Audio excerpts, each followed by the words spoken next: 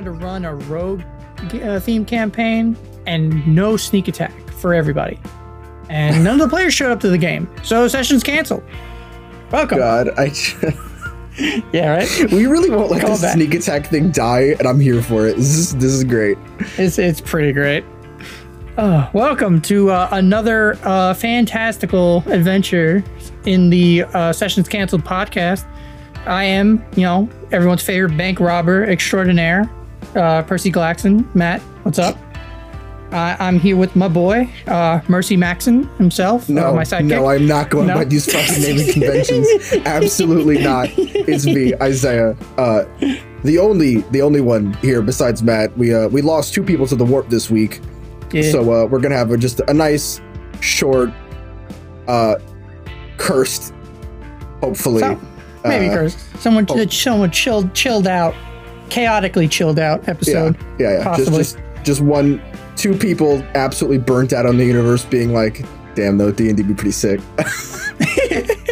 Actually, random question. So out of all these weeks we've been doing this and talking and joking about the warp, I actually don't know what the warp is. I assume it's some sort of alternate dimension. Yeah, I know. I just kind of generally assumed. I'm like, oh, they're lost in the warp. It's got to be some 40k dimension where the orcs took over or some shit. So I guess we're gonna start off with some 40k lore. So in the universe of Warhammer 40k, the only way to travel faster than light is to open up a portal to another dimension, which is kind of hell, but it's also kind of not. And you basically go through that area to take a shortcut in real space and you pop out the other side. But the problem with the warp, and that it's basically hell, is that it acts kind of fucky-wucky. So you could show up, you're like, oh, the warp, the travel should be estimated 3 weeks. And then it's 12 minutes from when you left. And you're like, oh shit, we made it early, sick. It could pop you out 2,000 years later after the war is already over, or it can pop you in 2,000 years before you even left, and now you're back in time.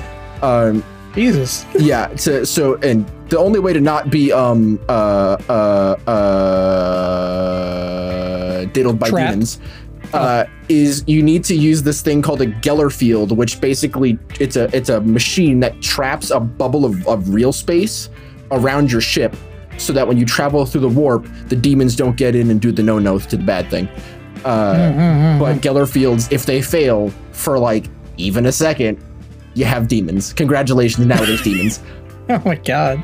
Yeah. So and it's not uncommon for ships to get lost in the warp. It's not particularly safe, but it's it's relatively safe. Let's put it that way. But it's really the only way that the Imperium can do anything is with the warp. Yeah, that's wild that we never. I can't believe. No, that joke went on for over a month. So long. We never. I assume people listening to this are they know a little bit more than 40k. Than all I know about 40k is orcs and Vermintide. That's it. I don't know shit. But I hate to break it to you, but Vermintide isn't even 40k. That's Warhammer Fantasy. Shit. All right. Yeah. See, I'm even more out of the loop. No, look, it's fine. Darktide's coming out at some point. It was just delayed. I'm crying a little. It's fine. But when we all played Darktide and Sam eventually runs 50 miles down range through the mission while we're looking for collectibles, then you'll be able to learn a little bit about the lore. All right. Sick. But today is not a 40k themed episode.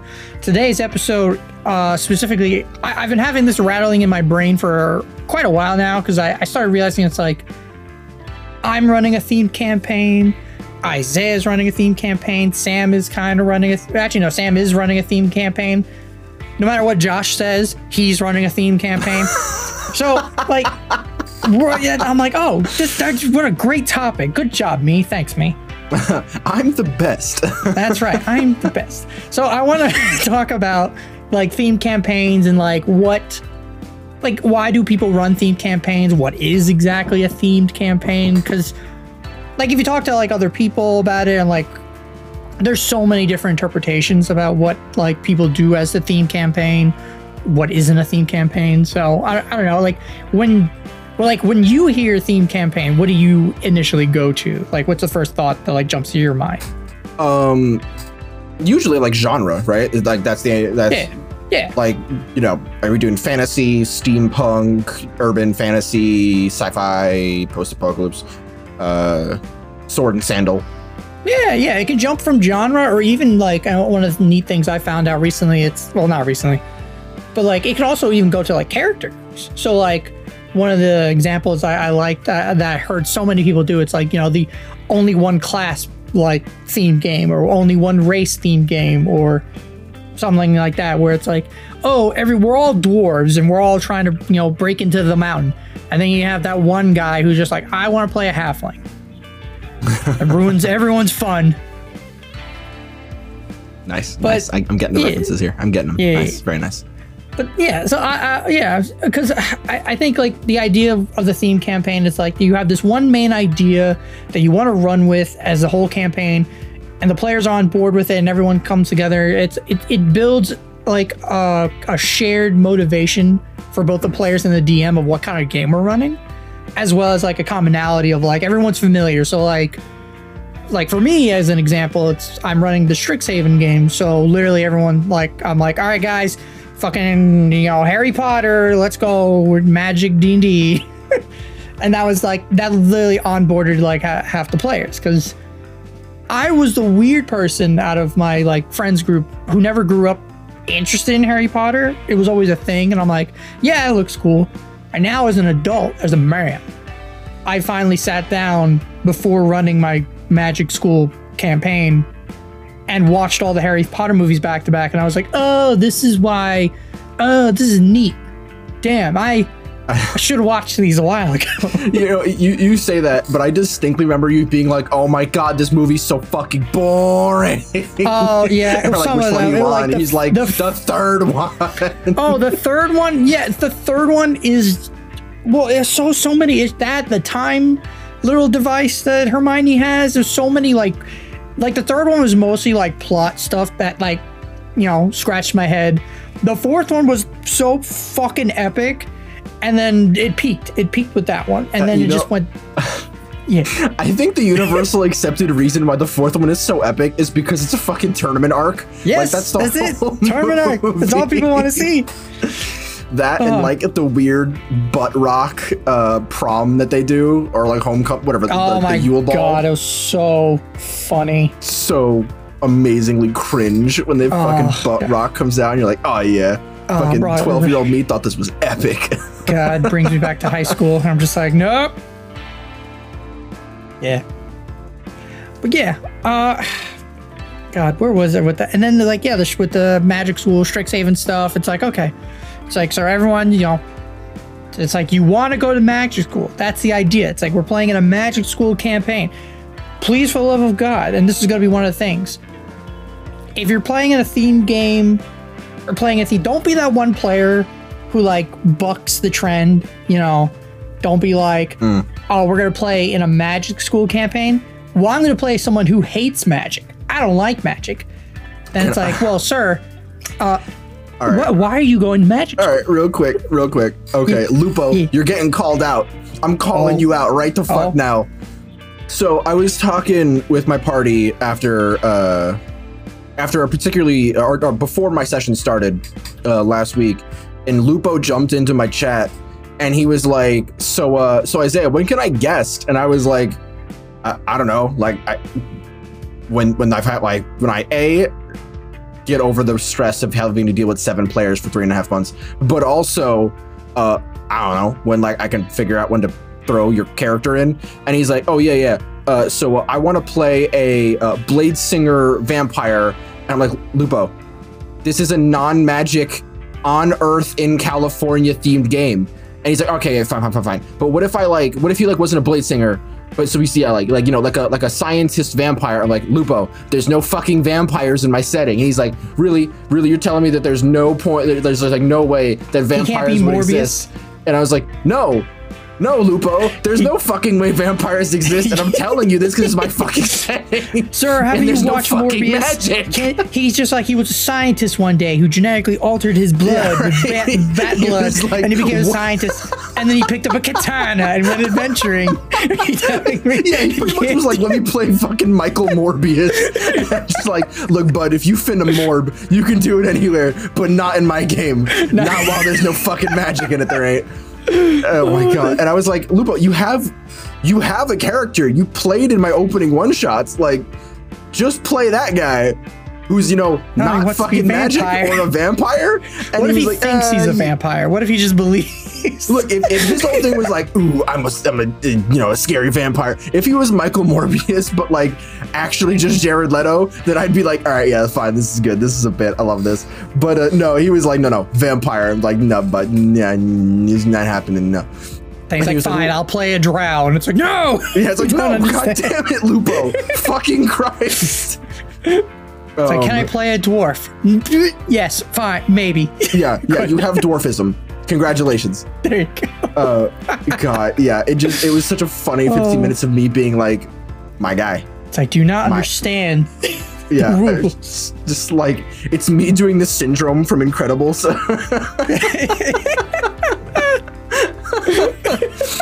Yeah, it was really funny. Eventually, I got him to be like, "All right, I'll rethink my old one-shot character for something." I'm like, "Yes, please, thank you, please do that." Because I'm sorry, my guy, no vampires. You could be a bat person because that's a thing in Hellscapes, but like they don't drink blood, and they don't fly. They can glide, but they don't fly, and they can't stick to walls. They basically have none of the actual vampire abilities. They just have echolocation. They can glide with their bat wings. Oh, that's quite cool. Yeah. Yeah, one of my players in the Strixhaven game who just, I think he reflavored the winged tiefling, and he's just pretending to be a bat person. And it's just like, yeah, it's like, oh, it's like, well, and he tried because originally he was like, can I switch out the fire resistance for something else? And I'm like, maybe. And I'm like, I don't know what, poison resistance. And he's like, no, can I just get like immunity to disease or something? And like, I was like, you know what, man, let's just stick with the fire resistance, and we won't think about it too hard. It's fine. Don't worry about it. You could have I don't know, maybe you could have given him like as opposed to fire resistance, maybe give him like blind sight. Maybe, yeah, like, or like blinds out to 10 feet or like I think, yeah, that's the fighting initiative thing, right?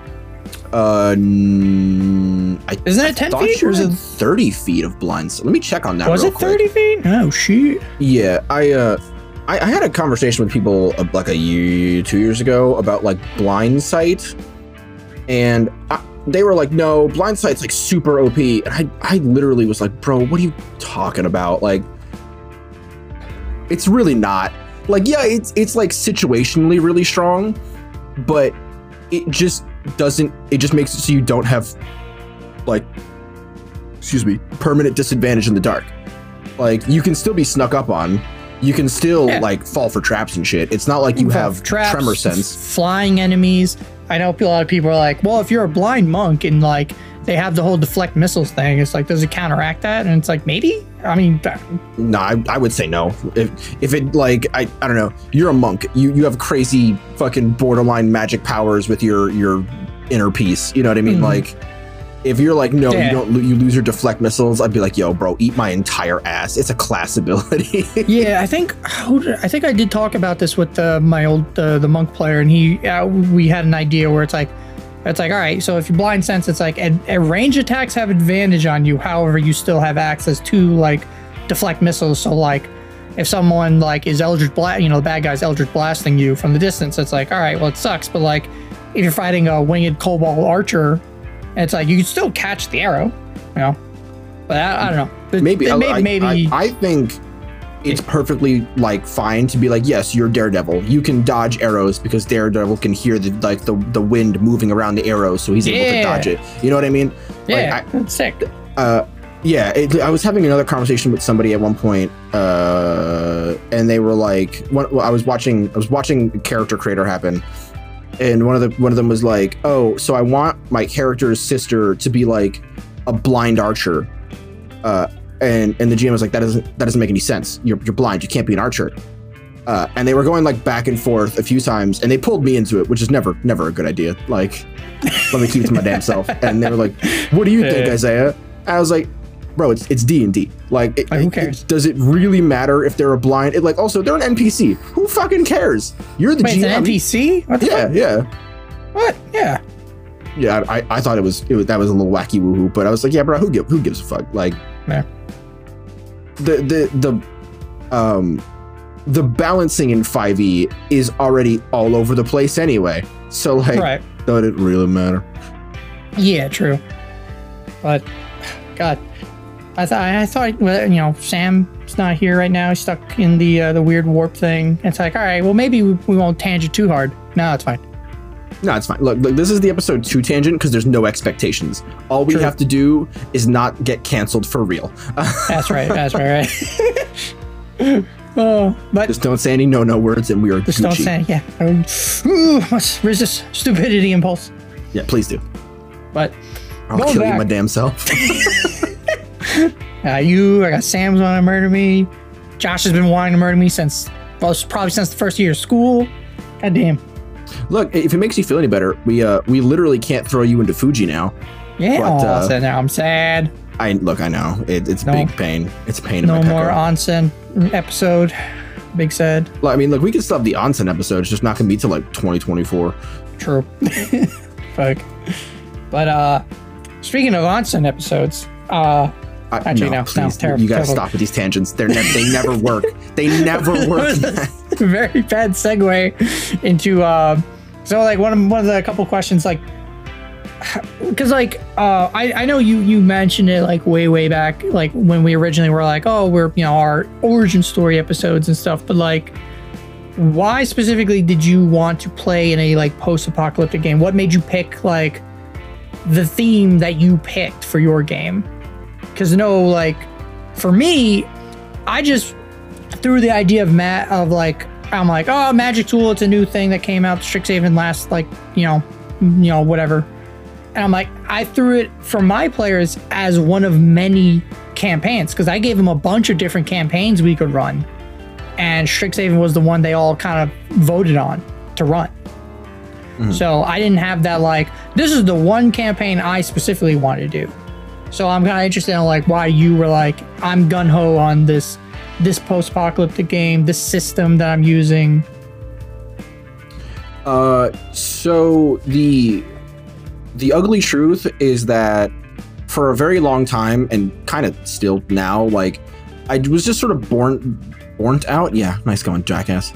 I was pretty burnt out on just generic 5e fantasy.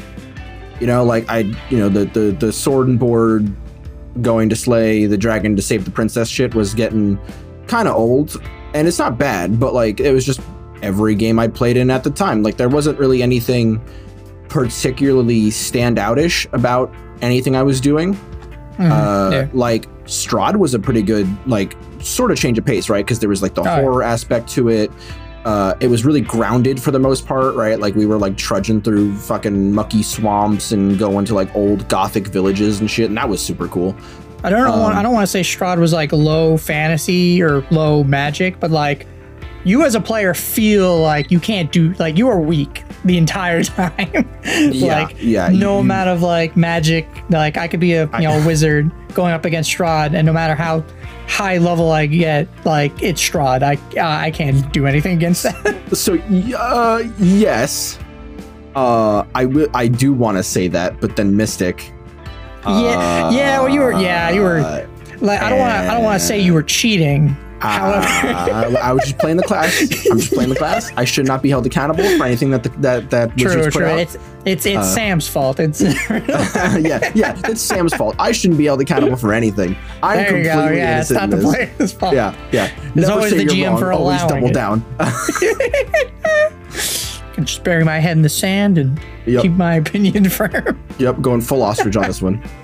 So I was just getting kind of bored of it all, and about 2 years before we all met up for Strahd, I had done a post-apocalyptic one-shot, and this was like roughly around the time that I started playing Fallout 4, because I played it like super fucking late, and I was like rewatching Mad Max Fury Road every day just because I really like that movie, and it's like good go to sleep shit.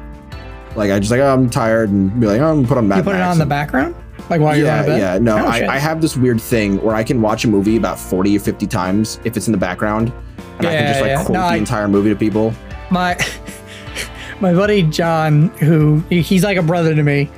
When he used to live with me, I would hear him because he would sleep in the living room, and I don't have like a door connected to my room. I live in my mom's basement, big open down area, so there's no real like cutaway from my bedroom to the living room.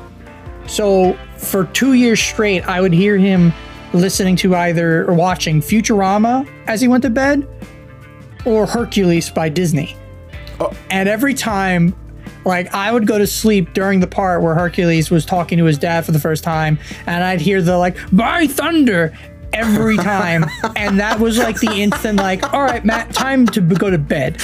And anytime I hear that quote, I get a little more tired. Oh my God, I would have fucking killed him. And I know that you're like, Isaiah, isn't that the pot calling the kettle black? Yes, it is. However, I fucking hate musicals. So like, if it was just like fucking Fellowship of the Ring, and you know, it's like, you know, and my axe, I could listen to that 1.5 million times, right? I could start but counting. It was Michael Bolton though. I can't. Come on. But, you can get serenaded to sleep with Michael Bolton. No, I don't like musicals. I don't think they're. I don't think they're trash. I just don't like them. Like I get annoyed. I'm like, no, get back to the drama. I don't care about the music. I'll listen to the soundtracks to all the musicals on the side, but like when the movie's playing, I'm like, no, get the shit out of here. Really? So you didn't like Greatest Showman or have seen Greatest Showman or? I have. Oh my God, Hamilton. I've never seen Hamilton because I really wanted to watch Lin-Manuel Miranda, and he's not doing it anymore. So I guess I'm just going to take the universal L of not watching Hamilton live with Lin-Manuel Miranda. But it's fine. I do really like Sweeney Todd because it just has a really different vibe. I gotta watch that one. Yeah. Ooh, okay, we're doing that one night. We gotta do that. Yeah, I mean, and also like the Disney Plus version. That's how I saw Hamilton. It was fucking great. Everyone's like, but he's in it. Just watch the Disney Plus version. Like, I wanted it to be like a magical experience, the same way that everyone else had a fucking magical experience when they went to go fucking see it. You know, it's funny. So when Hamilton first came out and everyone was obsessing over it, like I forgot the group. If everyone looks up on YouTube, type in like Critical Role Hamilton, a bunch of fans made the whole Hamilton, like basically all the songs, but for like the Chroma Conclave arc to Critical Role. I'm crying. And that's how I got into Hamilton, because I'm like, man, all these songs are great, but they're about fucking like nerd shit. I wonder how the original songs are, and the original songs are fucking so good. And I'm like, God damn. That's so funny. I love that. I love that so much that you're like, it's something I usually don't give. I mean, look, I'm not even going to continue with this analogy because I'm literally the same way. We're like, I could not give a fuck about something. Well, it's like you find the fan version of something. It's like, I honestly could see someone who's been like, man, I love Dragon Ball Z Abridged. I wonder how the original show is, and then go back and watch Dragon Ball Z. I could see people doing that. I know, I absolutely know people who have done that. Oh shit! Really? Wow. Yeah, it's pretty crazy. And man, while I'm like, I know that the TFS guys hate hearing this, but I was like, I kind of like this version better than actual Dragon Ball. There's like a self-awareness to it that I really appreciate. Yeah, it's the self-awareness. It's the joke. It's what was it? Kai was the one where they cut out like so much time into it and made it like faster. There's now instead of like 5 episodes of Trunks powering up, it's 1. Yeah. So people shit on Kai real hard. I thought Kai was pretty good, but I thought it was good, and I like the updated like animated intro. I like that style more than I like Super, which is real black. Like the if you watch the intro to Dragon Ball Z Kai, I like for some reason how the animation. It's like it's clean, but not like Kai clean. Like, I don't know, or not like Super. Super feels like too clean, which is weird to say. I kind of want some of that like raw, jagged, like the Brawly movie. I see what you're saying. I mean, Yeah. I feel like the Broly movies like it's a good medium because it was so high detailed because movie budget that like I felt like that was ideal where it had all like the crisp digital art goodness that I usually really like, but it didn't feel low effort, which is not to say that like Super is low effort, like Crunch is a bitch. Oh god, no. But it just looked kind of grody when Super first came out. I was like, this ain't it, Chief. This is not it at I know all. they went back and cleaned up a bunch of episodes and stuff, and I mean now there's a new movie coming out too, like another one. Gohan. Now, guys, remember Gohan? Remember when he was cool? Guys, where's everybody? Damn, I can't believe you do my boy like this.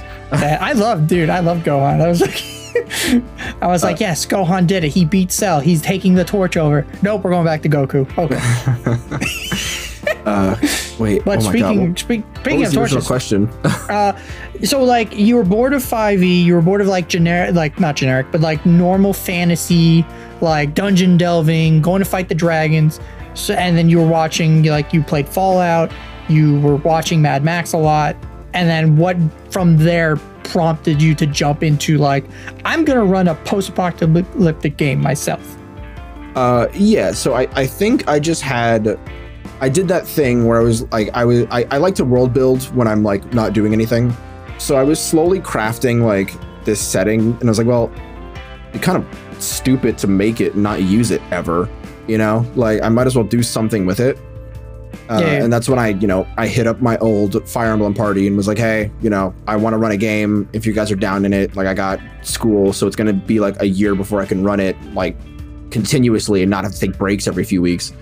And it also helped me finish my world building and all that, and then we'll be good to go and we'll run weekly, just like the good old days. And that was a big part of it too, right? It was just to get that party back together because I just had so much fun with that party and that original Fire Emblem game that I was like, I want to replicate that again. But I know that LP wasn't gonna do it again because he would he has expressed many times about just how stressful DMing is to him.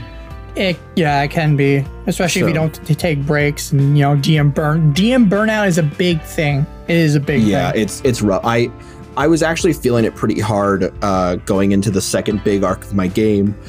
Oh, yeah, excuse me. I felt it really hard going into the second arc of my game, but I started watching Campaign 3 for CR, and it like sort of reinvigorated me to start doing things again. So I'm going strong once more. That's good. Yeah. I mean, sometimes that's all you need is like that little like rejuvenation to like get you going again.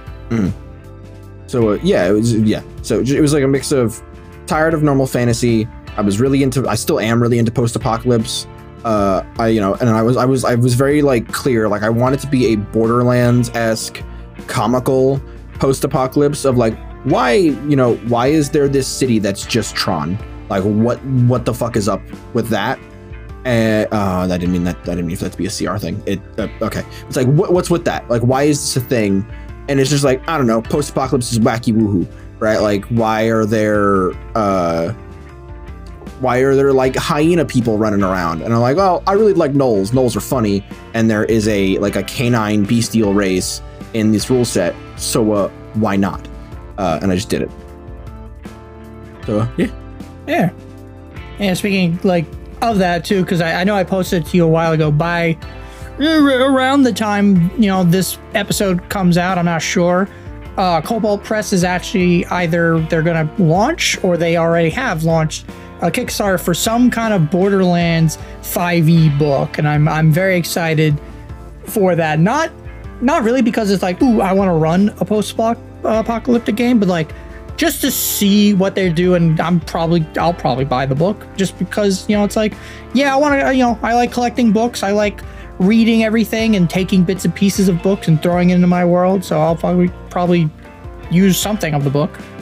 But yeah, it definitely looks interesting. I'm not really showing it because I saw a 5e book and I was like, it's Borderlands. I was like, oh, okay. But no, I'm definitely gonna pick that book up too, just because like, I am starting to run a little dry on creativity when it comes to like creatures.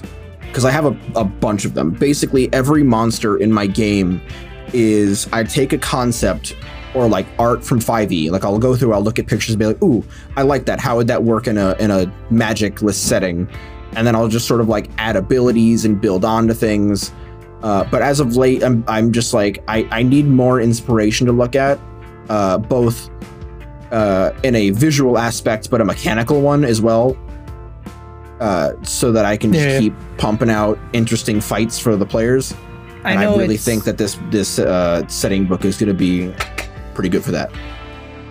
Oh yeah, definitely. I know, like, because it's kind of different, and this is actually going to be a good segue into my next question. But have you looked at like anything from like older D&D edition stuff like Dark Sun? I know Dark Sun's very much it's sword and sorcery, but like there's a lot of like it's sword and sorcery post-apocalyptic, like the world is fucked, everything's a desert, and the monsters are brutal as shit. So I don't know if you looked at like the older edition, just looked at like the art, or I think some people online have converted a bunch of shit over into 5e, and then you can take that and use it in your game, or at least like I don't know. No, I mean, I actually haven't. I probably should have. I honestly hadn't even crossed my mind to like look at older editions. Yeah. A part of that could be laziness. I'm gonna be real. Yeah, I mean, to be like, it's like one thing where it's like if you just like look on the DM's Guild or just Google or the Matt Colville website, the adventurelookup.com. Those are like great resources to help people look up like specific like games and settings and stuff. But like, and now this is, I kind of also want to ask this because like as someone who doesn't play a lot of, I get criticized a lot. I don't play a lot of other settings or other games. Correct. And I want to. It's just it's time and effort and all that stuff. But like, do you think that like playing different game systems have an effect on like a theme campaign, or like, like let's say you want to play more high-tech game. It's like, do I play 5e and just kind of like homebrew shit myself? Do I buy the new Spelljammer thing? Or it's like, what if I want to do like a futuristic setting not in space? Can I use the new Spelljammer stuff? Do I jump to a different system like Cyberpunk Red and play that and get that like futuristic fantasy type of game? Like I don't know. What do you think? Because like again, my half joke, half answer is, just cram it all in there. Just cram it in your bag of 5e. It's fine. Don't worry about it. You're not going to like this answer, Matt, but yes, I think you should absolutely go for a game that's tailor-made for the setting or the genre. The only real reason why I picked up a 5e hack, or it's like honestly, it's more of like a toolkit. I say that a lot, but it really is. Like Hellscapes is sick, but it's a toolkit. It honestly was because I wasn't sure how many of my players would read a new rulebook. Fair. No, that's fair. And I have some players in mind, and I'm not gonna say who, but you know who you are. I was afraid that I was gonna do all this work and build the setting and make everything. I wanted the lore to sort of match the mechanics and do all this stuff. And then the players didn't read it, and then I would have to somehow bring it back to 5e anyway if I wanted to run the game, so I didn't waste all my time doing all the work. It just sort of came from that. And I'm sure that there are actual rule books that would have done the setting, or not the setting, but maybe the game as a whole better. I'm still pretty happy with the way it came out. Like I like that. Yeah. The mechanics that were given to me in the book have sort of influenced a lot of the lore and a lot of the geography of the map. That's it. Yeah, sorry, I got something caught in my throat. I think I am getting sick because now the nastiness is coming back. But I don't think it's the vid. That's good. Again, for the third fucking time. Sheesh. Oh my god, it was terrible. I can't believe. Yeah. You're like the only person I've known who's gotten it. Yeah, 3 times, and it's like, oh, bro. No, twice. If I catch it again, it'll be fucking 3 times, and then I'm gonna be furious. God. But yeah, I like if you want to play a super high tech cyberpunk game for more than just a one shot, then I'm gonna be like, yeah, my guy, just play Cyberpunk Red. Like the rule book, as far as I'm aware, isn't that long. It's a really good system. You'll have a lot of fun with it. And there is an argument to be made that I should have just done a different rule system anyway and been like, well, you either read beforehand or you learn on the fly, or your character just doesn't get to be a good character, mechanically at least. But I'm very lenient, so I was like, nah, it's fine, fuck it, we'll do it. We'll do it this way. I mean, I can understand that too, because like as a player, it again, like I hate being like I'm in my 5e hole and I don't want to come out of it for you know, just like a little percentage that I will step out of my comfort zone of the 5e. But if it's like you're a DM and you're like, oh man, I'm bored of 5e, I want to try another system, it is definitely one of those things to like just be honest with your players and talk about it and be like, hey guys, listen, I do not want to run 5e right now. I'm getting tired of the game. I've been looking up Cyberpunk Red. I've been reading the rules. I've been doing all this like research on it. Do you guys want to try this? And just, you know, just bring it to them and see what happens. Because most likely, yeah, you'll have some players who will be like, no, like, you know, you'll have the map people be like, no, it's not D&D. I don't like it. But maybe you'll have some of your players like my buddy Chris, who he was the Pathfinder guy. And he still actually plays and runs a Pathfinder game on top of being a player in my 5e game. So he, you know, I figured like he probably would be like really good at like, I can learn another system. Some of my other players probably like they want to try other systems. I know Joe, the guy that got me into D&D, he's been on and off wanting to try out Starfinder because he wants to, you know, he wants to play D&D in space, like fantasy in space. But because it's Starfinder and Pathfinder, it could be a bit complicated. So maybe when Spelljammer comes out soonish, TM, maybe that might be a good like, oh look, it's, you know, what I wanted for him. But yeah. No, I so, you know, the caveat here, right, is that if you know, Wizards does something like Spelljammer where it's like, do you want space fantasy? Or hell, do you want like full sci-fi? That's where I would be like, well, okay, if you're using the custom Spelljammer rules, which are sort of, they change it, that'll push you in the right direction, and then you can sort of go off from there. But you know, to completely redo a system to fit your needs, like ground up kind of shit, you're doing so much work that you could have just read a new rule book and still had time to spare. You know what I mean? Like, it really is like the cost efficiency. Because if you're like, okay, hold on, it's going to take me like 3 months to read, to like make sure I understand the rules like to the full extent, and then I'm gonna have to go through, and then I have to see what I'm gonna have to change, then I'm gonna have to reread the rules to make sure the changes make sense and they don't conflict with anything. I'm gonna have to go in and make second round revisions and go back and forth and back. That could take months. That could take for fucking ever. But it's like, okay, this is a 200-page book. A lot of these are tables, so I'm probably only really gonna be reading like 75 pages. I can crank out 5 pages a day. You know, that's, what is that? That's 15 days total. Yeah, and the new Spelljammer books are like 64 pages and 3 books. So yeah, it's pretty short or small. Yeah, so I like it. It really is your cost efficiency, like, and also just, you know, like you have to be aware that 5e can do a lot, but it starts to fall apart when you start implementing different aspects of rule sets that conflict with each other, right? If I wanted to do the Midgard Hero's Handbook, which has its own weapon system, and then I wanted to add in I think Matt Colville has his own like weapon system thing, right? Yeah. So if I want to implement that, like the rules that regard around that, okay, well now these two systems are conflicting with each other because one says you need to do X, Y, and Z. Like one is going really hard into the tags aspect, and the other one's going really hard into the features aspect. And now you have to try to strike a delicate balance to be like, well, okay, well I want these things to do these, but these don't have the right tags, so technically this won't come into play unless I do it. And then you start running into the problem where it's like, well, I have 15 different buttons to press, and all I have is one longsword in my inventory. What the fuck happened? You know what I mean? Oh, Jesus, yeah. That's when you run into that big problem. And I'm kind of running into it now with my game, because I do have a few different weapon things going on. But like, the players don't really, like, most of them are not super big on like optimizing mechanics. Like, a lot of them are there for just, you know, for the role play and the occasional like fun fight or two.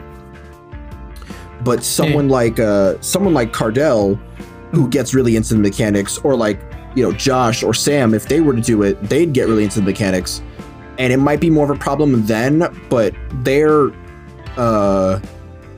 I don't want to say competent, proficient enough, because they're also GMs, to where we could be like, okay, so we're going to hash it out this way.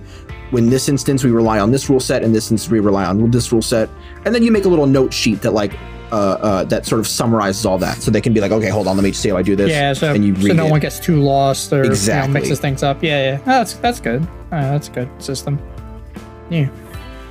I know we kind of touched on it a little bit with like different game system, because like, I know, do you think like, because I know with like systems change the themes, do you think like setting also changes the theme? Like if you're playing in like generic Fantasyland, are we going to be playing in like epic heroic campaigns and high action fantasy?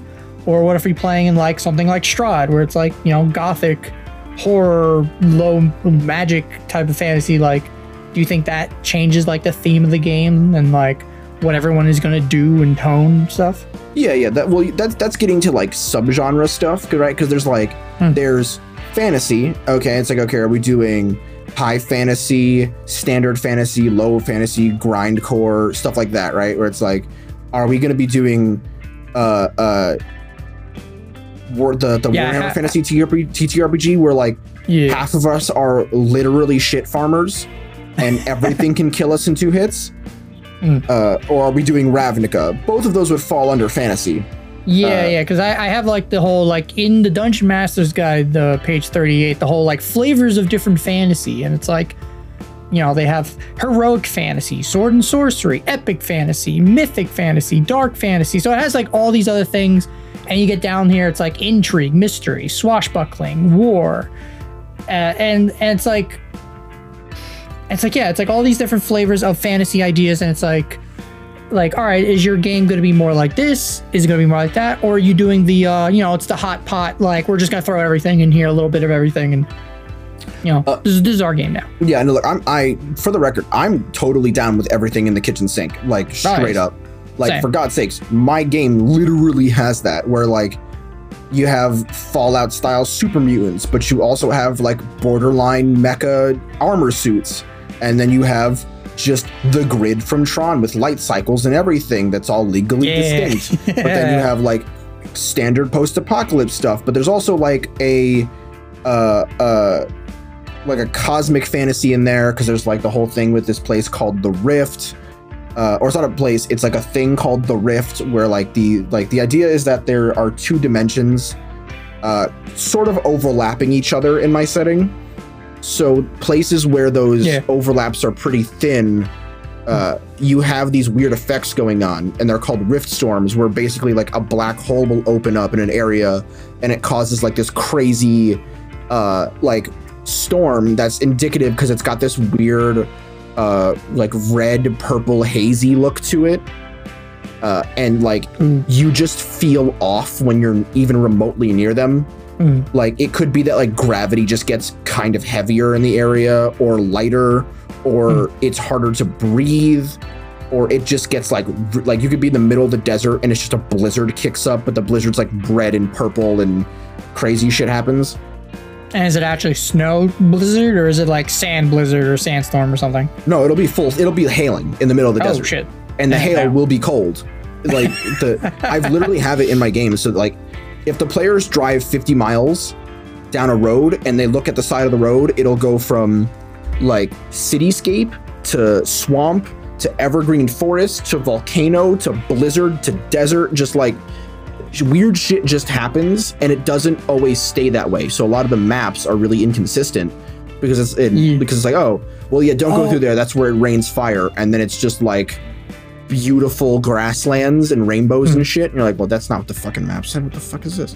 You know? You know what? You know what? Because last week we talked about the whole, like, you know, how you and Josh don't have a map yet. And I think I got it. Because when we played Avernus, the Avernus map was exactly like that. It's like you have a picture of the map, but not everything is exactly in the location. The times are all wonky, and it's like you're just kind of doing that without a map. So that way it's like the landscape can change constantly, and it doesn't really matter because it's like, yeah, it's post-apocalyptic. It's all fucked up. The whole world is messed up. Different, you know, there's going to be blizzarding over here one minute, and then the next minute it's going to be hail, you know, fucking swamp next minute. Yeah, and like the permanent biomes, like there's something called the Broodmeadow Swamps, and it's like southeast of Sacramento. Like that whole chunk of city has just been reclaimed, and it's just this mucky, swampy nastiness.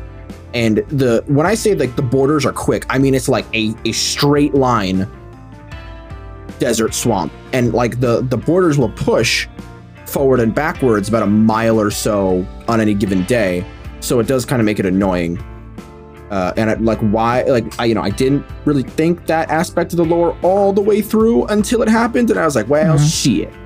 I was like, we're here now. Yeah, it is definitely a very large part as to why I don't have a map, because it's like, oh, you want to choose a map of California? I'm like, well, because my California doesn't look anything like normal California, right?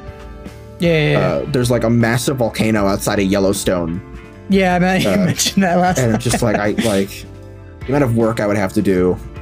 Yeah. I'd rather just pay someone to do it. Just give them like some notes and have some people collab with me, and then they would do it. There's a ton of good cartographers out there. Then I'd have to pay them. Yeah, but you know, you get a nice map and like a nice art piece. Yeah, I mean, like I love commissions. It's just like, do I have $600 to spend on a map that for a game that could be ending in the next year? Like, I don't know about all that, Chief. Oh damn. Oh yeah. Because that had me thinking of like, specifically with like some of the setting books, like, or at least again for 5e, and then we can go on like other systems, because like you guys played in like the Star Wars game, so it's like literally like not only the game mechanic, but the setting is like, yeah, we're in space and everything, but this is a whole new game. Whereas with like 5e, something like Ravnica, which is like, urban environment, high fantasy, magical creatures are walking about all over the place, and it's normal as shit. This is the norm, and it's like, okay, that's weird. Mm-hmm. And then you get to something like Eberron, which is like Magitech, kind of like high fantasy. It's like they got some swashbuckling in there. They got some noir intrigue. It's very like pulpy action. And I think like that, with like, because one of the campaigns I wanted to run was an Eberron game. And for me, right around the time it was like Arcane came out, and I'm like, oh, well, I could just do this. Genius. You just slap some Arcane in Eberron, and there you go. Just lower the tech like a smidge or two. Yo, I'm going to be straight Unreal Engine 5 with you. Oh, shit. I looked at Ravnica for like 2 seconds and was like, nah, I'm not interested. And everyone's like, but really? Isn't that like your shit, like Magitech City? And I'm like, yeah, but like, Like, I don't know what it is about Ravnica. Like, I love the idea of like Piltover and Arcane. But I think Ravnica hit me with just like such a massive wall of text at the beginning that I was like, nah, nope. It's a lot, because the whole like the city, because I'm learning this now. Magic the Gathering, each world, quote unquote, is called a plane. Yeah. And so the whole plane is the fucking city, and the city is like 5 fucking layers deep. And there's like a multitude of fucking people and different societies living in each layer, and each sector of the city has its own like thing going on there. So it is a lot. It does hit you with a lot. Which is why it's kind of like I keep jumping back, because like I think the Ravnica book is really cool to like, just as DM's inspiration, just to kind of look through and read, and like I would love to, like, if I ever got the chance to like run Waterdeep Dragon Heist, I'd like to take some of the Eberron shit, or not Eberron, Ravnica stuff, and throw it into Waterdeep just because. But when I like go back to like some of the 5e books and some of the setting books, I still feel like Eberron is like the best one, just because everything is the information that you're given is so concise. Everything that's in the book is all you really need to start an Eberron game, and then you can just jump from there. But also, it's very easy to digest for both DMs and players. And you can take any of it and rip it and throw it into your own homebrew, kind of world. Does Ravnica come with maps? Ravnica does come with I think all the setting books do come with maps.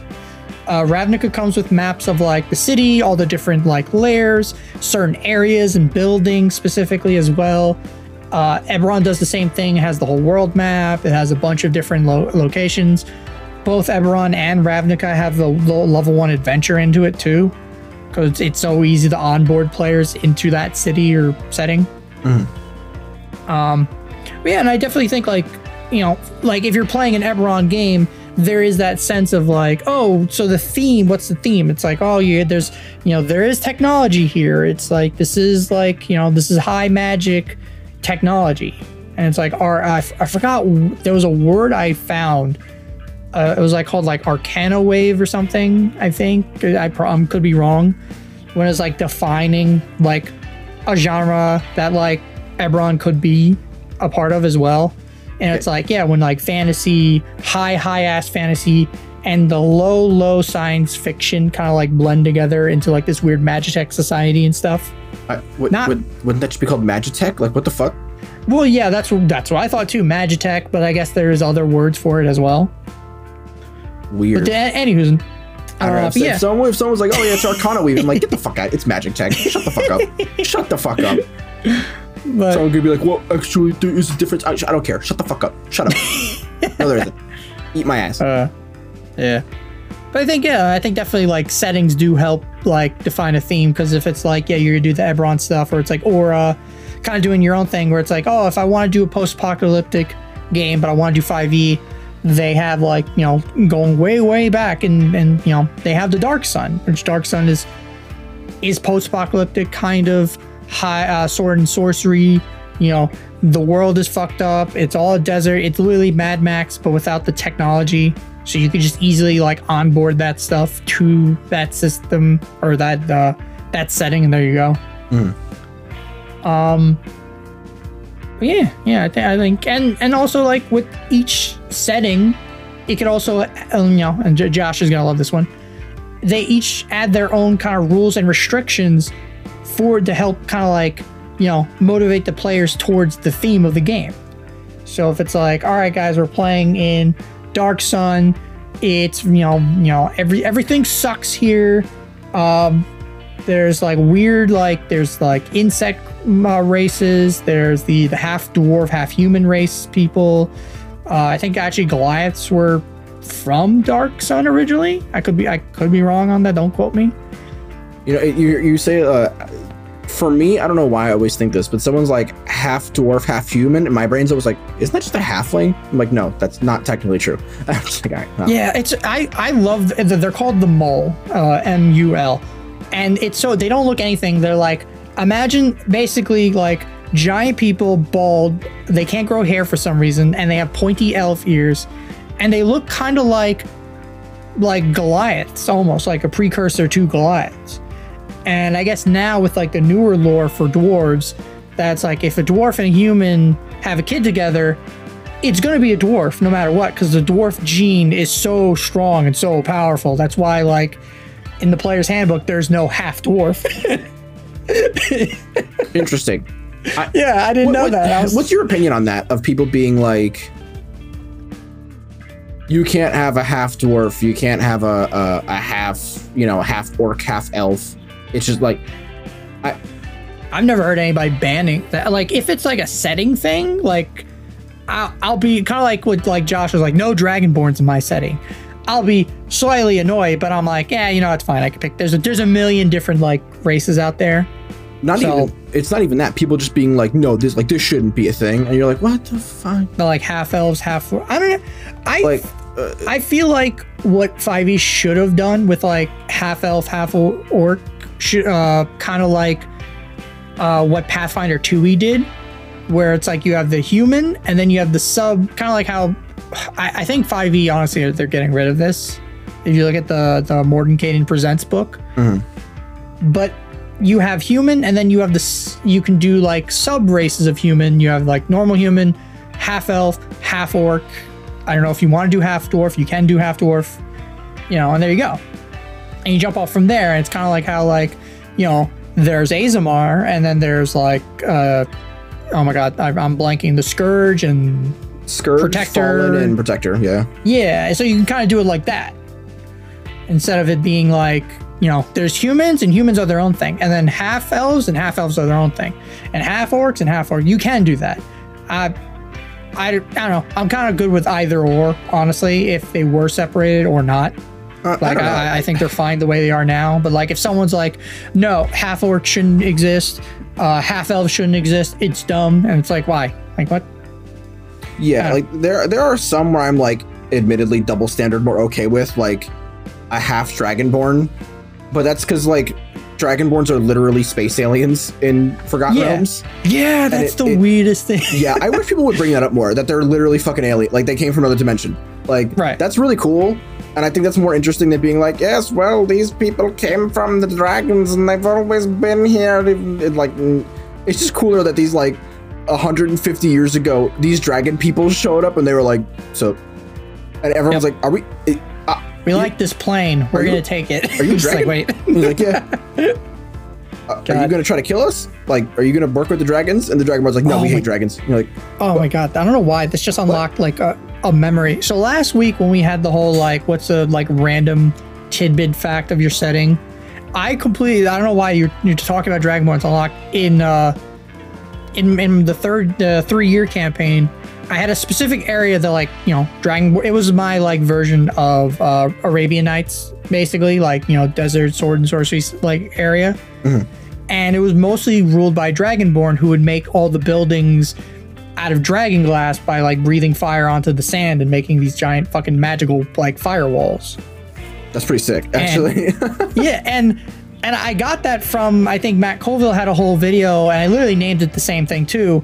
But in my setting, what I did was I specifically was like, if you're a Dragonborn player and you're born specifically in this area, you will automatically, like most Dragonborn in that city, are born sorcerers. So literally most of the Dragonborn there either are like a level 1 sorcerer, and then, or they continue and become sorcerers, or they go on and become paladins or whatever. But most of them are like some sort of sorcerers. And I don't think any of my players, because, you know, they didn't really care about like playing a Dragonborn.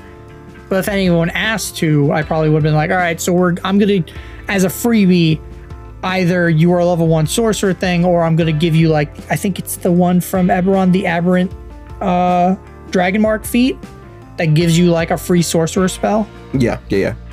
Something like that. So I would have just given them that feat, or let them pick Magic Initiate and homebrewed it and just been like, all right, you can pick some sorcerer things. I know it says you can't, but just do it. Yeah, I had a similar, kind of a similar thing going on in my game where, like, my setting, there are different, like, settlements that you can come from. So, like, there's 3 big ones, and those are called citadels. And then there are smaller ones called guilds, and those are, like, you know, normal size settlements. The difference is, like, a guild could be like Diamond City from Fallout 4 versus a citadel, which is like Manhattan, you know? Like, obviously it's not the size of Manhattan, but it could just be like the whole Lower East Side of Brooklyn. That's a citadel. Yeah. And I had 2 players come from like a specific guild, except the story conceit is that you guys all work for a guild. It doesn't matter if you came from there, or you were born there, or you just showed up one day and were like, let me work for you, but you're all working for like this guild, just because it's a good way of like focusing the group to do specific things. Oh yeah, definitely. But nobody was like, oh, I want to come from the citadels, which, like, you know, it could have given them some pretty good, like, pretty cool boons, but also maybe some setbacks. Like, you know, they're trying to go to one of them, which is like a ship city. It's just like dozens of boats tethered in together with chains and like bridges and shit.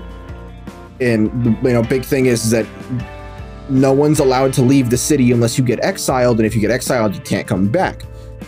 So the fact that now they're doing a whole arc that's going to take place on that city, if they had been someone who came from there, they would have had a lot of they would have started off with a lot of money that they could have used. They could have had nicer gear, but a big caveat is you're not allowed, if you're an exile, you're not allowed back on. So that would change the way that the story would have to be. How would they get that permission, even though they're not supposed to be allowed back on? Or they'd be trying to sneak the player back into the city undercover or something. So no one notices that, or try to change the way they look. Maybe if they went to Nexus, which is the Tron city, and they got cyberpunk level prosthetics, just a full changed face. Or they just they joined one of the guilds where everybody wears a mask, and you change your name, and you basically you lose your entire original identity, and they could be sorry, it's part of my it's like the Mandalorian, right? The helmet's kind of part of the religion. And I go what's your ID? And he's like, this is it. You're looking at it. You're well, you're gonna have to take that off. And they're nope, I don't gotta take off shit. It's like the Kakashi thing. It's I've never seen him eat. Yeah. When does he eat? So yeah, there could have been some interesting stuff there, but they didn't do that. And I understand why, right? Because it's a post-apocalypse. You want to come from the wastes, but the option was there. So it's a mood. Yeah. But speaking of moods, I was gonna say, really? so bad. Yeah. So one thing I've always because I've thought about running one shots like this, or doing one of these restricted games, but have you ever wanted to play a character specific themed game, only dwarves or only rogues, or I did actually. That original post-apocalypse one-shot was, I didn't have a special rule set for it, so it was literally just 5e, and we reflavored all the magic to be not magic. So nice. I literally was you guys can play any humanoid race. So no Aarakocra, no Kenku, no lizard people, none of that shit. You can play human, elf, halfling, gnome, Goliath, orc, but for all intents and purposes, you are human. You will look human. Originally, it was just everyone has to play a human, and there was they were at first everyone was okay, that's fine, and then I slowly started to get more and more and more pushback on it until I made that caveated rule, which it worked just as well. It didn't really matter at the end, as long as you guys don't have. As long as you're not green, have massive pointy ears or tusks, we're Gucci. So yeah, actually, I have done it. It does work. Yeah, and now I'm remembering the one shots I ran for you guys, the goblin one, and then everyone's goblins or everyone is kobolds. Yeah. Yeah. Yeah, they work. No, they can be. I feel like everyone being the same class, I probably wouldn't enjoy that much. Yeah. Because it really depends on which class you're playing. Where it's something like Druid, right? Which is super affected by your subclass. That's a little bit easier because of, I have said it before. I fucking hate wild shape. I think I don't think it's a dumb mechanic, but I don't like it. I don't really care about the idea of druids turning into animals. So if we were going to do an all druid party, it's I'll just play a wildfire druid. I don't have to turn into anything if I don't want to, right? But I still have a use for my wild shape. Yeah, and then there's the moon one where higher levels they turn to elementals, which is that one is cool. I do really like the elemental aspect of it because I really like elementals are my favorite monster type. I think that's level 10, something like that. Yeah, it's something like that where I wouldn't play it for a short campaign. That's for fucking sure. Yeah, and then they did. I forgot what the other one. The Circle of the Land is the one where literally it's you pick between these 10 different biomes, and each one gives you a whole different spell. So it's even with the player's handbook, you can have a whole party of just druids, and they can all be different. Not very much, but they I'm from the winter biome, or I'm from the underdark biome, and have different spells and different flavors and stuff. I think I don't know. I think it'd be neat. I know I've wanted to run I think I a long time ago I tried running the one shot, and just due to the circumstances it never ended up going anywhere. I wanted to run an all kobold, all warlock one shot, That's pretty funny. I told the players, I'm like, all right, everyone can play like, whatever type of warlock. Yeah, like it's fine. We're just gonna reflavor everything as you're all like, you work for Tiamat, and that's the joke. Or like you're all evil, and it was an evil. That was the other thing. It was an all evil, all kobold, all warlock one shot, where the whole joke is like, all right, you have to go into this Church of Bahamut and either steal something, or there's a guy in there that I want you to prank who's a higher up of the Church of Bahamut. Nice. And I think the day of, everyone got sick or something, and we never ended up going back and running it. And I was like, fuck. Oh, that sucks. It would have been so funny. Because I even think I had a player who's like, all right, Matt, I'm very confused. How do I reflavor an Archmage for Tiamat? And I'm like, oh, shit. Yeah, so there's a lot of those. Yeah. But I think it'd be cool. I definitely would love to play or run. I don't know if running, like maybe a mini campaign, like an evil campaign. Because like in Icewind Dale, I kind of played an evil character. Fucking turned out more Dr. Evil than mustache, twirling villain than like an actual bad guy. But like I don't know. I think like an evil like mini campaign would be cool, like a cool idea. But it's like, it's one of those things where you have to sit down and talk to your players and be like, all right, guys, here are the limits. We're not doing these things. You're evil, but you're not monsters. It's like, come on, it's a game. Jeez. Yeah, it's like it's like murder is fun, but God, don't kick the dog. What's wrong with you? Yeah, I think I'm the only person in our usual group who's played an evil character, and I feel like, oh God, I'm yawning again. No. Yeah, I feel like I could have played Paz maybe a little eviler.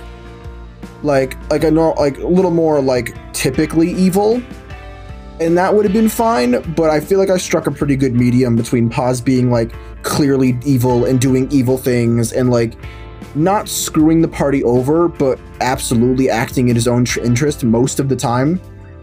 Yeah, because you kind of play, like, I felt like you were definitely on the borderline of like it's like we all kind of got that you were evil, but you were also trying to, like, you weren't, you didn't want to play all the cards. You were trying to hold a lot of stuff close to the vest. And it's like, okay, so it's like, are we sure we can trust them? It's like, we think so, but we also kind of suspect he's evil. We're not sure. Yeah, you don't have to suspect, because he literally, like, twice was like, yes, I'm fucking evil. And everyone's like, yeah, we know. But yeah, like, the big thing is like, if you're going to play an evil party, like, don't fuck the party over. Like, if you're going to play an evil character, don't fuck the party over. Right. Just don't do it. Right. If you think like this will be really interesting, and it's like obviously if everyone agrees to like I remember a long time ago Matt Colville played in a game where it was like, yeah, we were just stealing from each other and killing each other in our sleep.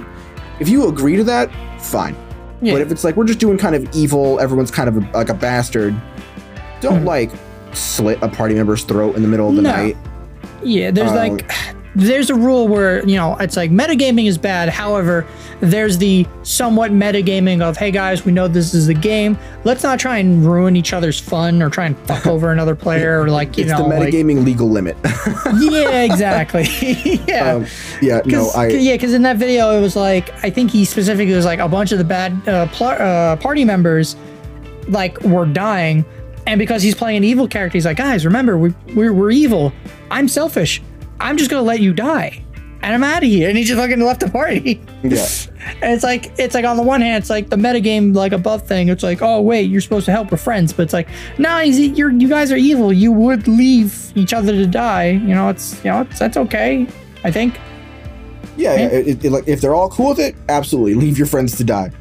But when everybody died in Avernus, the first, the only time, I really had to do some like mental mathematics to be like, would Paz just leave them to die?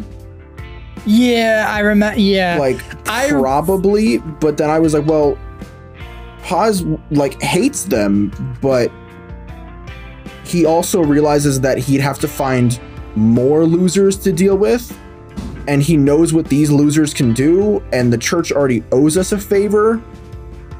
And so he was like, okay, fine, I'll bring them back to life, and then I'll just stand behind them the entire time and make them my meat shields as payment. And if they die again, then I'm done. Like, if you die twice, that's fate. That's not on me. Go fuck yourself. Plus he could have like mental gymnastics. If I go back to the Flaming Fist General and tell them, hey, I found the cultist lair, but I can't really do anything about it because the other guys you sent me with died.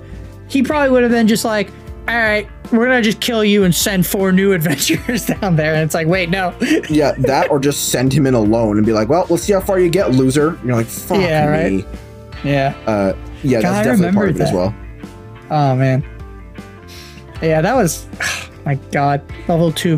What if I just fireballed myself? And it's like, how about you don't, bad NPC? That wizard bitch made me so mad. That was great. I was like, I like that dungeon too, like going back and reading through it. But like, yeah, no, it's like there shouldn't have been like, you guys are level 2. This is not a dungeon for level 2 fucking characters. Holy shit. Yeah, see, that one made me mad particularly because like the argument that I've seen people make is, oh, well, it's fine if she has fireball. If she does, like, she only has like 20 HP. If she doesn't go first, she doesn't win. But it's really easy for like players to walk in her fireball, then roll initiative. You know what I mean? Yeah, like, exactly. If she knows you're coming, she's not going to wait for initiative. She's going to blast you with 8d6 and kill most of you outright, and then roll initiative. And when there's 2 of you left, then she'll fireball you for the W. Yeah, because like in some of the newer adventures, like I'll just say in Strixhaven, and I've ignored this a couple of times already. Certain encounters, they specifically say like, here's the normal monster. However, we're adjust these 3 like bullet points on the stat block so it better fits the encounter level. And I'm surprised with like that encounter where it's like, hey, you enter the room, here's the spellcaster. However, they don't have the fucking 3rd level spells against your 2nd level party. Like, holy shit. Yeah, like it's so fucking weird.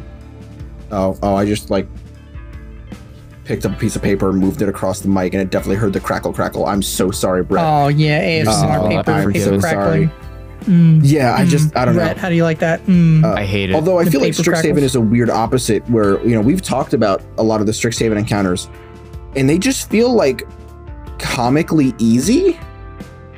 Yeah, they do. They do, going through a lot of the book. And like one of the, I literally talked to you guys about it and told one of my players, and this is slight spoilers for Strixhaven.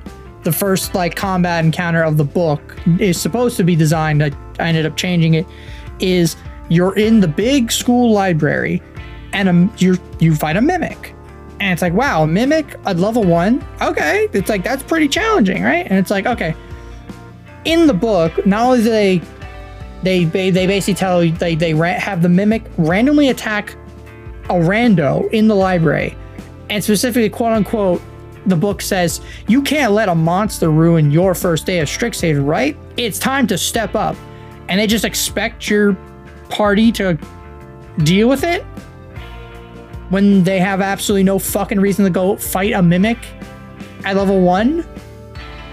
Oh yeah, that's kind of like, yeah, if so the players aren't there at the time when shit pops off. Shit pops off, and then they're like, let's go to the library and fuck up that mimic. Like, yeah, what? No, they're literally like, they're in the library, they hear scream because there's a bunch of bookshelves near them, and then the mimic just pops out, and it's like, oh, well, I guess, oh, someone's gotta save the day. It's gotta be you guys. And it's like, no. I ended up changing that entire fucking encounter to being like, the players have to find a book. Oh no, one of the bookshelves they're searching for books on happens to be a mimic, and it spawned a bunch of like, I think I used like a bunch of like little baby mimic stat blocks for the books, and had a couple of books with them, and that ended up being a lot like better encounter, and it involved the party, which was the fucking point, unlike their normal adventure. Yeah, I feel like what I would have done in that situation was I would keep the basic premise the same, where the players don't have to, like they don't, like, you know, because there's no, you're right, there's no real incentive other than we're the heroes, let's be heroes. But if the player, like, make it so that after 2 or so minutes and like a few classmates dying potentially, or I mean not dying, right? Like, you know what, like people wouldn't be going to fucking school if it's that much of a health risk that mimics can just pop up in the library. But like after like 2 or 3 wizards go down or casters go down, you have the teachers come in and deal with it. And if they deal with it, then you know, if the teachers deal with it, then the players get nothing, right? They sort of get chewed out, like you didn't do anything to help, you didn't try to drag people to safety, like you just watched this go down. Yeah, and if they do help and they can't kill it in time, then the teachers show up and it's like, oh, you guys helped, congratulations, and then they get nothing, right? But they don't get chewed out. And if they do it on their own, then, you know, the teacher's like, wow, you guys did great, here's like some extra credit, 20 points to Gryffindor, that kind of shit, right?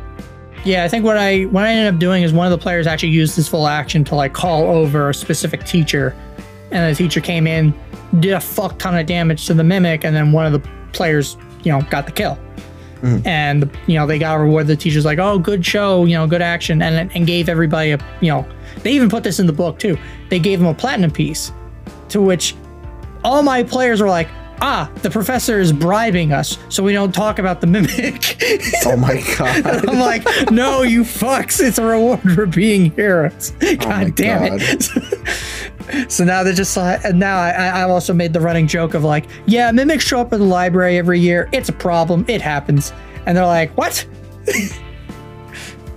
And I'm doing like kind of the Harry Potter thing of like, it's a magic school, but it's also dangerous. You know, randomly monsters just show up and stuff. It's fine. It happens. I absolutely would have been a dickhead and made it, been like, there's an anti-magic field when it comes to fire damage in the library. Have fun.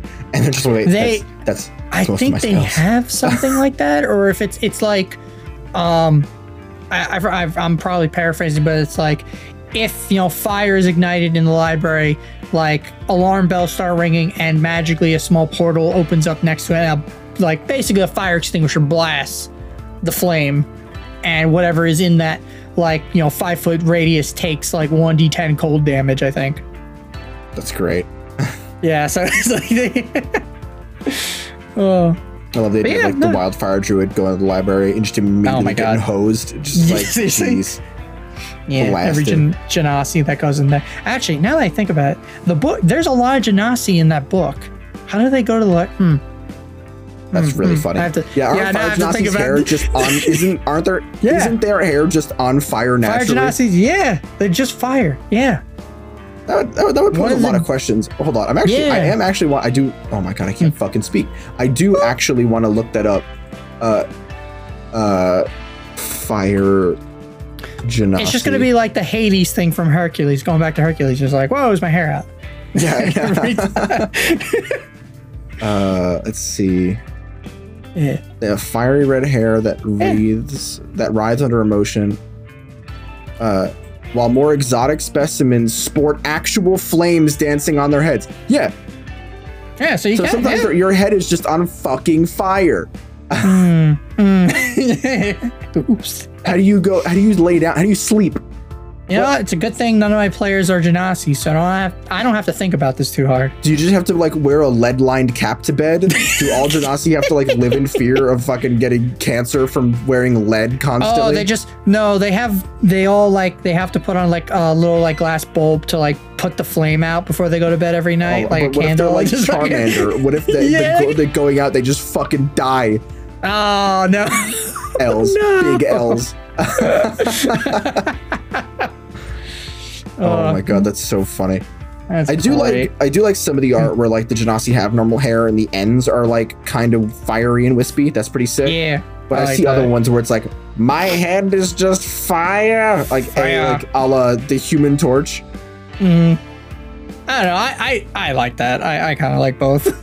Like no, like both are valid. It just makes me laugh because one is like you can't walk inside low, like you can't walk through low door frames. You can't be at bars. You definitely can't go to libraries, which means you probably couldn't go to school. Yeah, well, what if it's like illusionary fire, where like it is fire, but like if you put your hand through it, it doesn't burn or anything. It's like if that's what their D&D wiki shit said, then I'd be like, yeah, I agree with you. But the exact words are actual flames, not illusory flames, not heatless flames, actual flames. Your head is literally on fucking fire. Yeah. I'll take my quote from earlier. It's a good thing none of my players are playing Genasi. Yeah. Oh god. I feel like being an Earth, being any Genasi besides an Air Genasi probably sucks. Like, yeah. Or at least it probably sucks being on the material plane. Well, because water Genasi are literally constantly wet. It said, what does it say? Yeah, with beads of moisture collecting on their skin and hair. So you're just constantly damp. So anyone sharing a bed with you, get fucked. Going to libraries, probably not gonna happen. What about like Earth? Well, I guess Earth Genasi, are they like actually like their skins are like the Thing from Marvel, where it's like they're actual rock people, or is it like? No, but they literally have dust constantly like falling off of them, and they have mud clinging to their clothes. Huh. Maybe the Ashton style gemstone ones probably don't have it that bad. Yeah. If you have like gem hair, that's actually pretty cool. Oh, see, gem hair would suck just on the grounds that like you can't lay down on anything hard. Imagine trying to sleep on a rock at night because you're like in the middle of a cave trying to fight Goobledygook the black dragon. And you're imagine you're like constantly wearing a helmet when you go to bed. You can't even put a helmet on. You'd have to have the helmet perfectly molded to your head. Can you imagine being in a cave and you hear tink tink tink tink tink tink fuck. Tink tink tink tink because someone like rolled over in their sleep and you're like, I'm gonna kill him. I'm gonna crush his fucking skull with a rock. Let's see. What do Air Genasi have? I know in Storm King's Thunder, one of our players, she was an Air Genasi for the longest time, and honestly, they're pretty fucking great. Like, she didn't need to breathe. Like, we would go on underwater adventures all the time, and she's a ranger, so it's just literally like, I'm good. I can track. It's all good. Got some couple air spells, I think. Yeah, this is great. Like, Air Genasi, you're descended from the Jinn, as changeable as the weather. Your mood shift from calm to wild and violent with a little warning, but these storms rarely last long. Air Genasi usually have light blue skin, hair, and eyes. A faint but constant breeze accompanies them, tussling their hair and stirring some clothing. Some Air Genasi speak in breathy voices marked by a faint echo. Few display odd patterns in their flesh or grow crystals from the... Oh, maybe that... All right, that end one might not be too hot.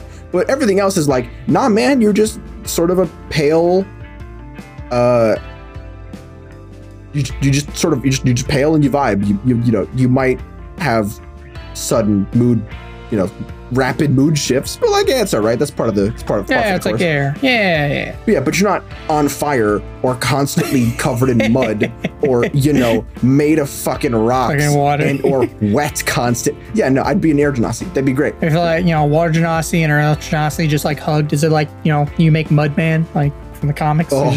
Yeah, I'm good. We are one. Like, yeah, just be. I was gonna say, yeah, be an Air Genasi and just like be a mountain climber.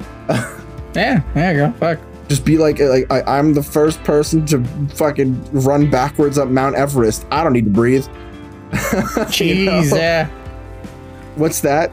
20,000 feet above sea level? Not like I need to worry about air density. It's like what's that? Space? Yeah, I don't need an air backpack, like the air packs. I'll just do whatever the fuck I want. Just Spelljammers like, I don't need this ship, flies off. Wait, come back.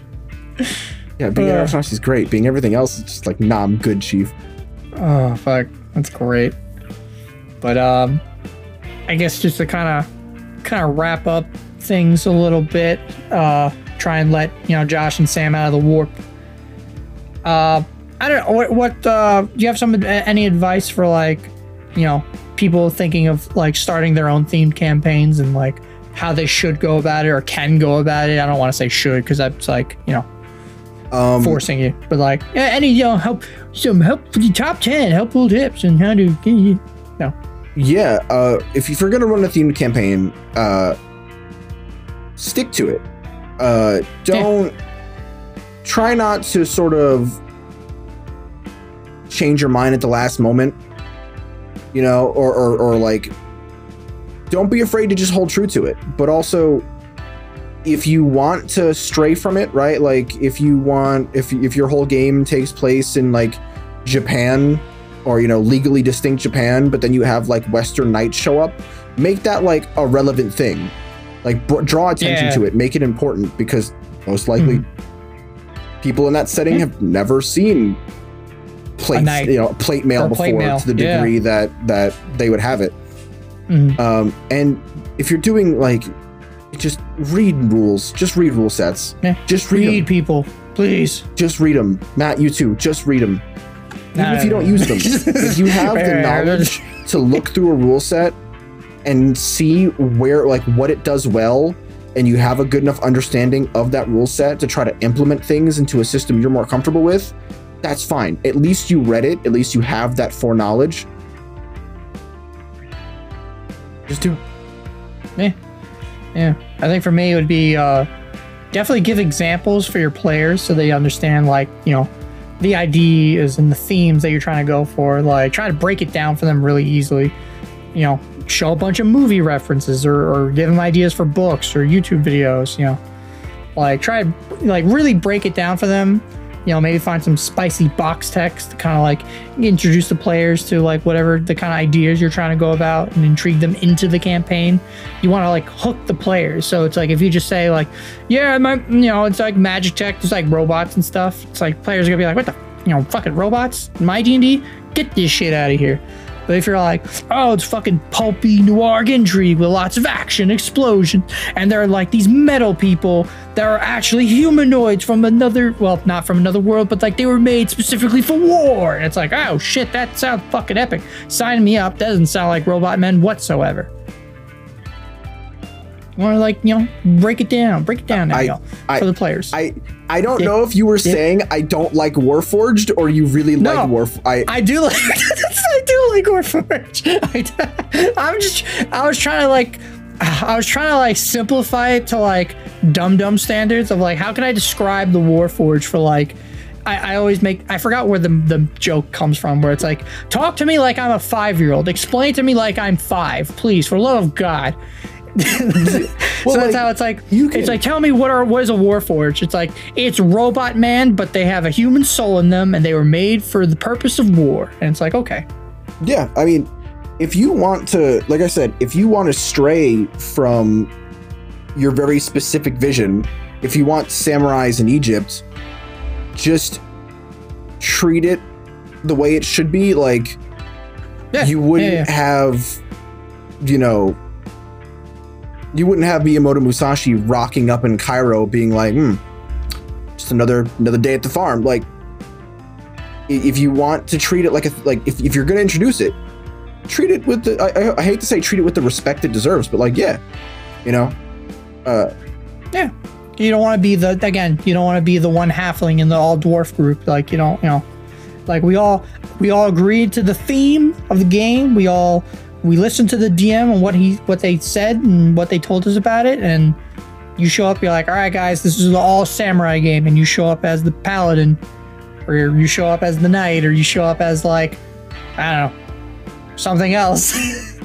Yeah, if you want to play like the all Edo era Japan crew, don't show up as fucking Columbo, Yeah. It's like, all right guys, you're all I'm gonna take there's a great YouTube video actually on this like subject by a guy, Seth Skorkowski. He makes the reference of like, the 13th warrior is that player. And it's like, all right, guys, you're all going to play Vikings and you go out and questing. And then it's like the one player's like, I don't want to play a Viking. I actually want to be a priest. And it's like, what? It's like, yeah, I want to be a poet hanging out with these Vikings. And I don't speak the Viking language whatsoever. It's like, why the fuck are you here? What? Did you not read the campaign documents I sent you? Yeah. Where it's like step 1, you Viking. Step 2, you go adventuring. Yeah, that one's particularly weird. Like, because if you want to be like Snorri Sturluson, the guy who wrote like the poetic and prosaic Edda, you can do that. But if you're like, no, he's not even he's not even related to the Vikings. He's not even the same like race or ethnicity or whatever the fuck. Then it's like, what are you doing? You can have what you want, and you can have your cake and eat it too. Just don't be a fucking goober about it.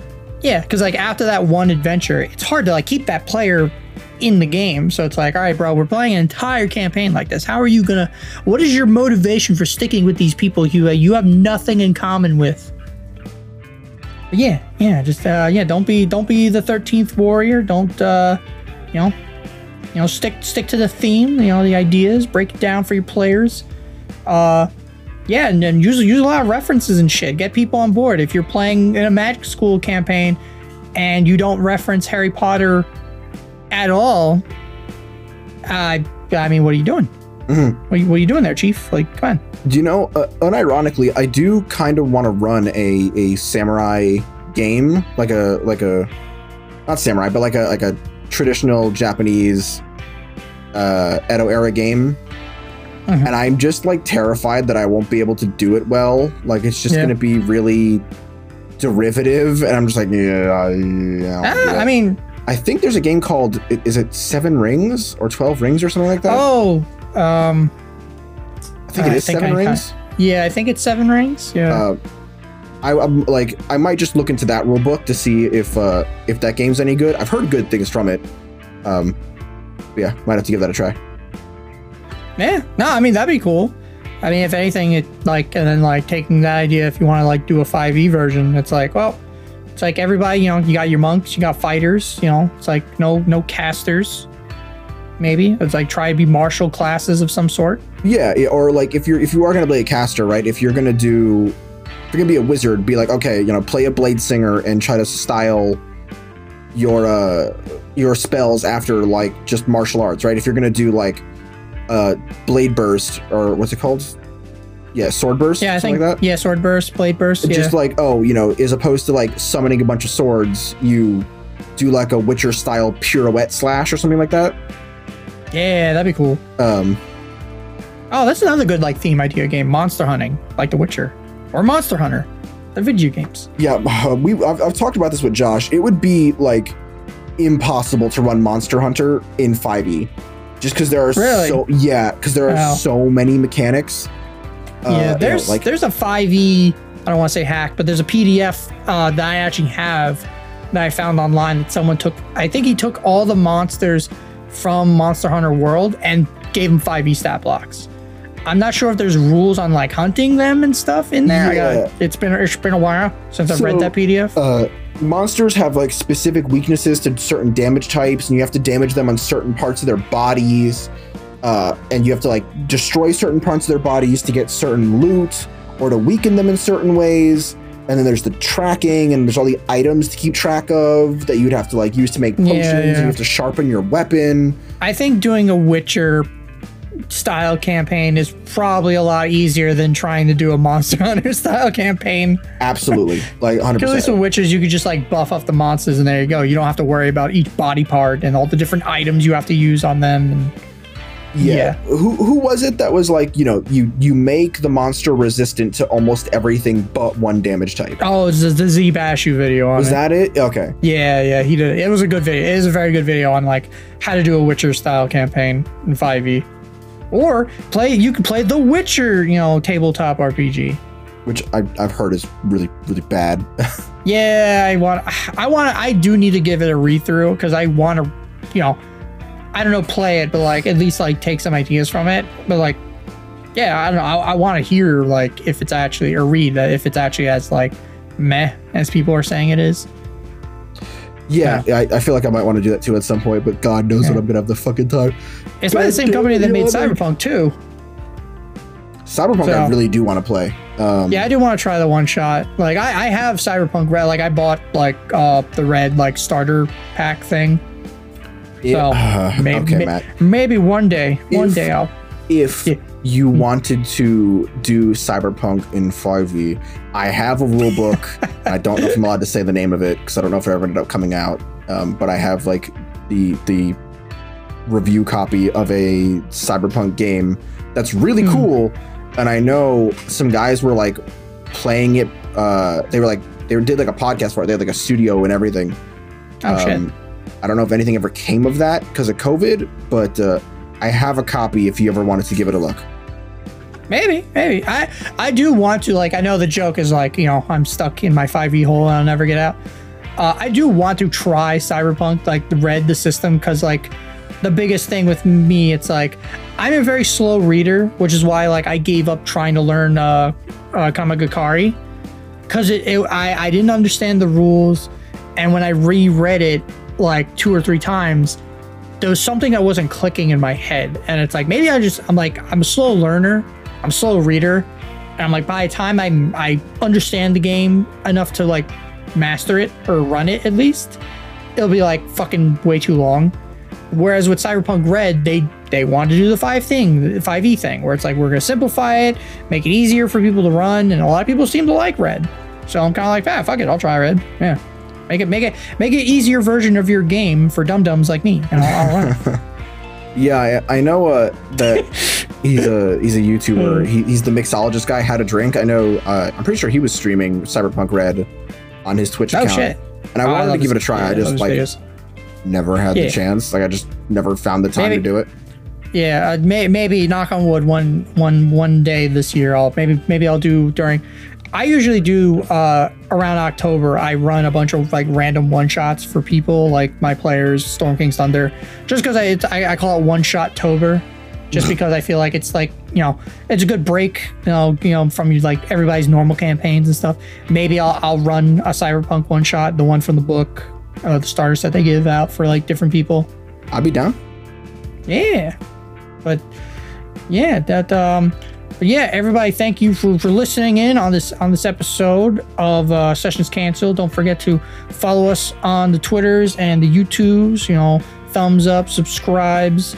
God, I am terrible at all this stuff. Ding that dong. I was like, God, do I save him? No. God, no. Just let me drown in this. Yeah, if you listen to us on a audio only platform such as Spotify and Apple and all that other jazz, give us a rating. Let us know what you think. I am so bad at these readings. God. I know, like, it's like, yeah, Josh isn't here. The voices, they're gone. It's clear. I'm not getting interrupted. But now I'm like, damn it, I need his interruption for this one moment specifically. Oh my God. You know, I'm proud of you. I thought you were going to bring up the interrupting thing a lot.